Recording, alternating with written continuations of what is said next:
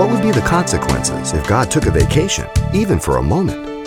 Well, coming up, Pastor Xavier Reese discusses the simple truths about the cataclysmic devastation of a world without God, as we discover the astounding evidence of His ever-present existence. Jesus upholds all things, and upholds all things by the word of His power. Jesus not only was the agent of creation, but sustains all of creation. The word upholds has the idea of maintaining or sustaining the entire created universe.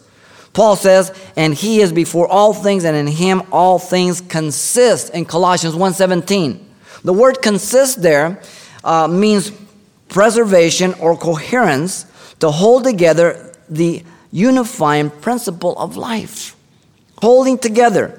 The atom has positive charges that should repel each other, as you know, but they don't. Kind of baffles the scientists, and at the same time they're thankful. Jesus is the creator of all.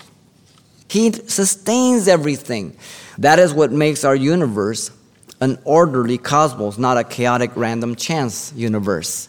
You set your watch by the planets. The scientists, the evolutionists tell us it's a big chaotic thing that's going on. No, it isn't. If it was, we couldn't trust that the sun would come up. We couldn't trust that the oceans weren't going to come in next day. The universe is orderly. It's subject to the Creator. The only part that isn't in subjection is sinful man, the only one in rebellion. Daniel told Belshazzar in Daniel 5:23, the God in whose hand your breath is. Some people don't understand that. Job says, in whose hand is the soul of every living thing and the breath of all mankind. Job 12:10. The psalmist says, behold, he who keeps Israel shall neither slumber nor sleep. Psalm 121:4. Thank God. Can you imagine if God took a day off? Your faithfulness endures to all generations. You establish the earth, and it abides. They continue this day according to your ordinances, for all are your servants. Psalm 119, 90 and 91. The creation are the servants of God.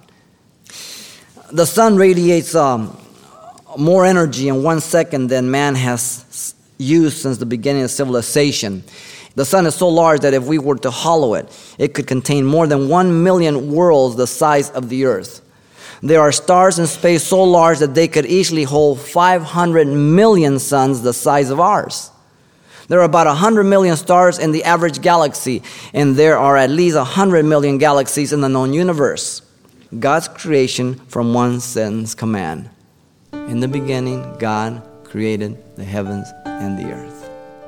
You see, we really don't have an intellectual problem with God. What we have is a sin problem. He has put the evidence right before our mug, the heavens and the earth.